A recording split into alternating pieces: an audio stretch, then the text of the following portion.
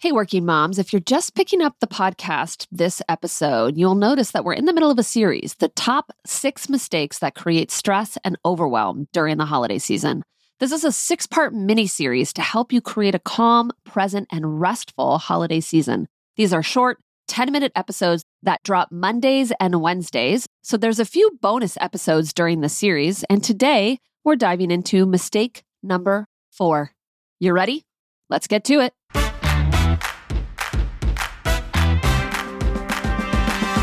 Welcome to the Ambitious and Balanced Working Mom Podcast, the place for women who want to balance their ambitious career goals with their life as a mom.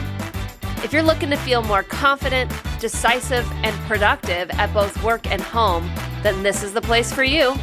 I'm your host, Rebecca Olson. Let's get to it.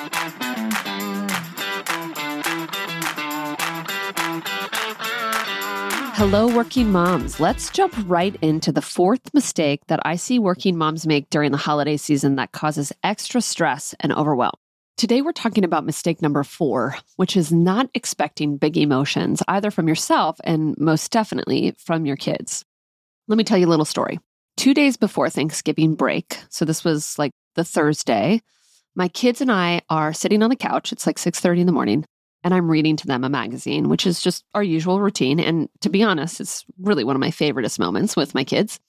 And my son sort of makes this off-color comment, as any 6-year-old does, as they say things that they don't really understand.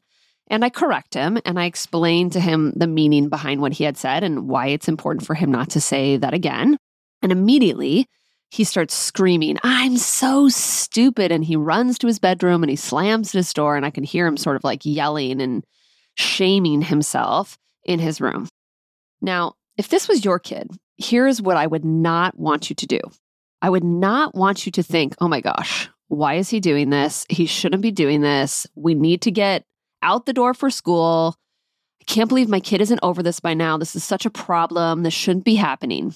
In other words, I don't want your first response to be surprise, coupled with the thought, something's wrong. Now, this is actually a typical response for my 6-year-old. He's a deeply feeling kid, and shame is very closely tied to feeling corrected and embarrassed. But I will be honest and say he hasn't really done this for quite some time. And so while this is completely normal for him, it has not been normal over the last several months, except it's the holidays. And whenever there's change and transition, there is more emotion, particularly for our kids. But it happens for us too as adults as well. And we're going to talk about that a little later. Thanksgiving break was coming up.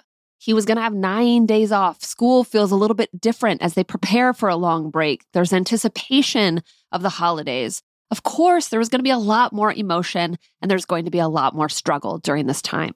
Our brains, like all brains, don't like transition. Our brains are wired for comfort and security. And the most comfortable, safe thing to do is to just keep doing what you've always been doing.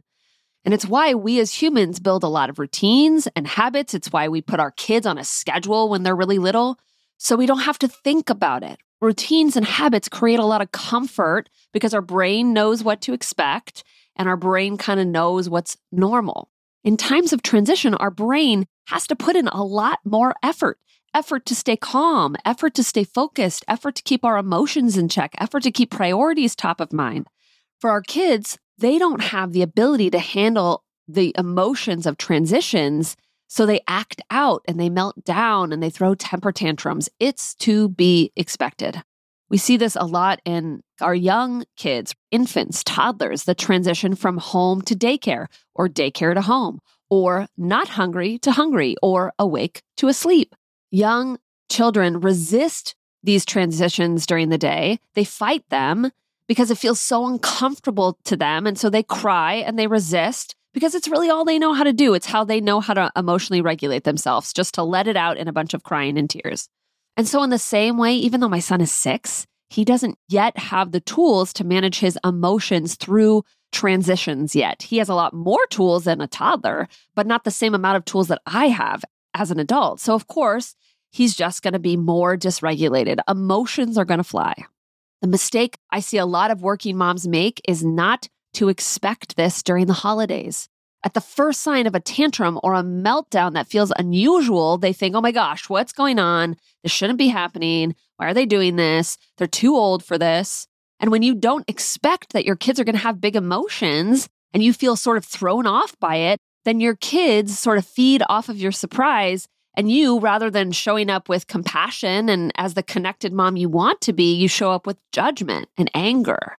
And no human likes to feel judged and likes to experience anger, right? And your kid can totally smell that like a mile away. There will be more emotions during the holidays. There's going to be more meltdowns. There's going to be more resistance. There's going to be more emotional dysregulation. It is normal. Everyone's out of rhythm. I want that to be your first response. Take a moment and really think about how differently you would show up to your kid having a meltdown if you expect that meltdown and you think it's normal. Maybe even a memory comes up as you think about that, right? Like, oh yeah, my kid hates going to bed and I always expect that he's going to throw a temper tantrum at that time. And because I always expect that and it feels normal to me, I show up stronger as a more sturdy parent with more compassion and love. Oh, I know you don't want to go to bed, sweetheart. It's really hard to have an earlier bedtime than mommy and daddy. I love you so much. I can't wait to see you tomorrow. Can I snuggle with you even a couple more minutes? Now, not sure if that's how you would handle this or that's what you would say to your kids, but you could just feel the energy. The response would be completely different when you normalize and expect your kids to have a meltdown versus when you don't. So expect big emotions from your kids this holiday. It would be a mistake not to. Now let's talk about your emotions. You have a lot more tools to regulate your emotions than your kids, but it still requires a lot of effort. You might get snappy, argumentative, even angry or explosive at times during this holiday season. It makes sense, right? There's a lot more going on.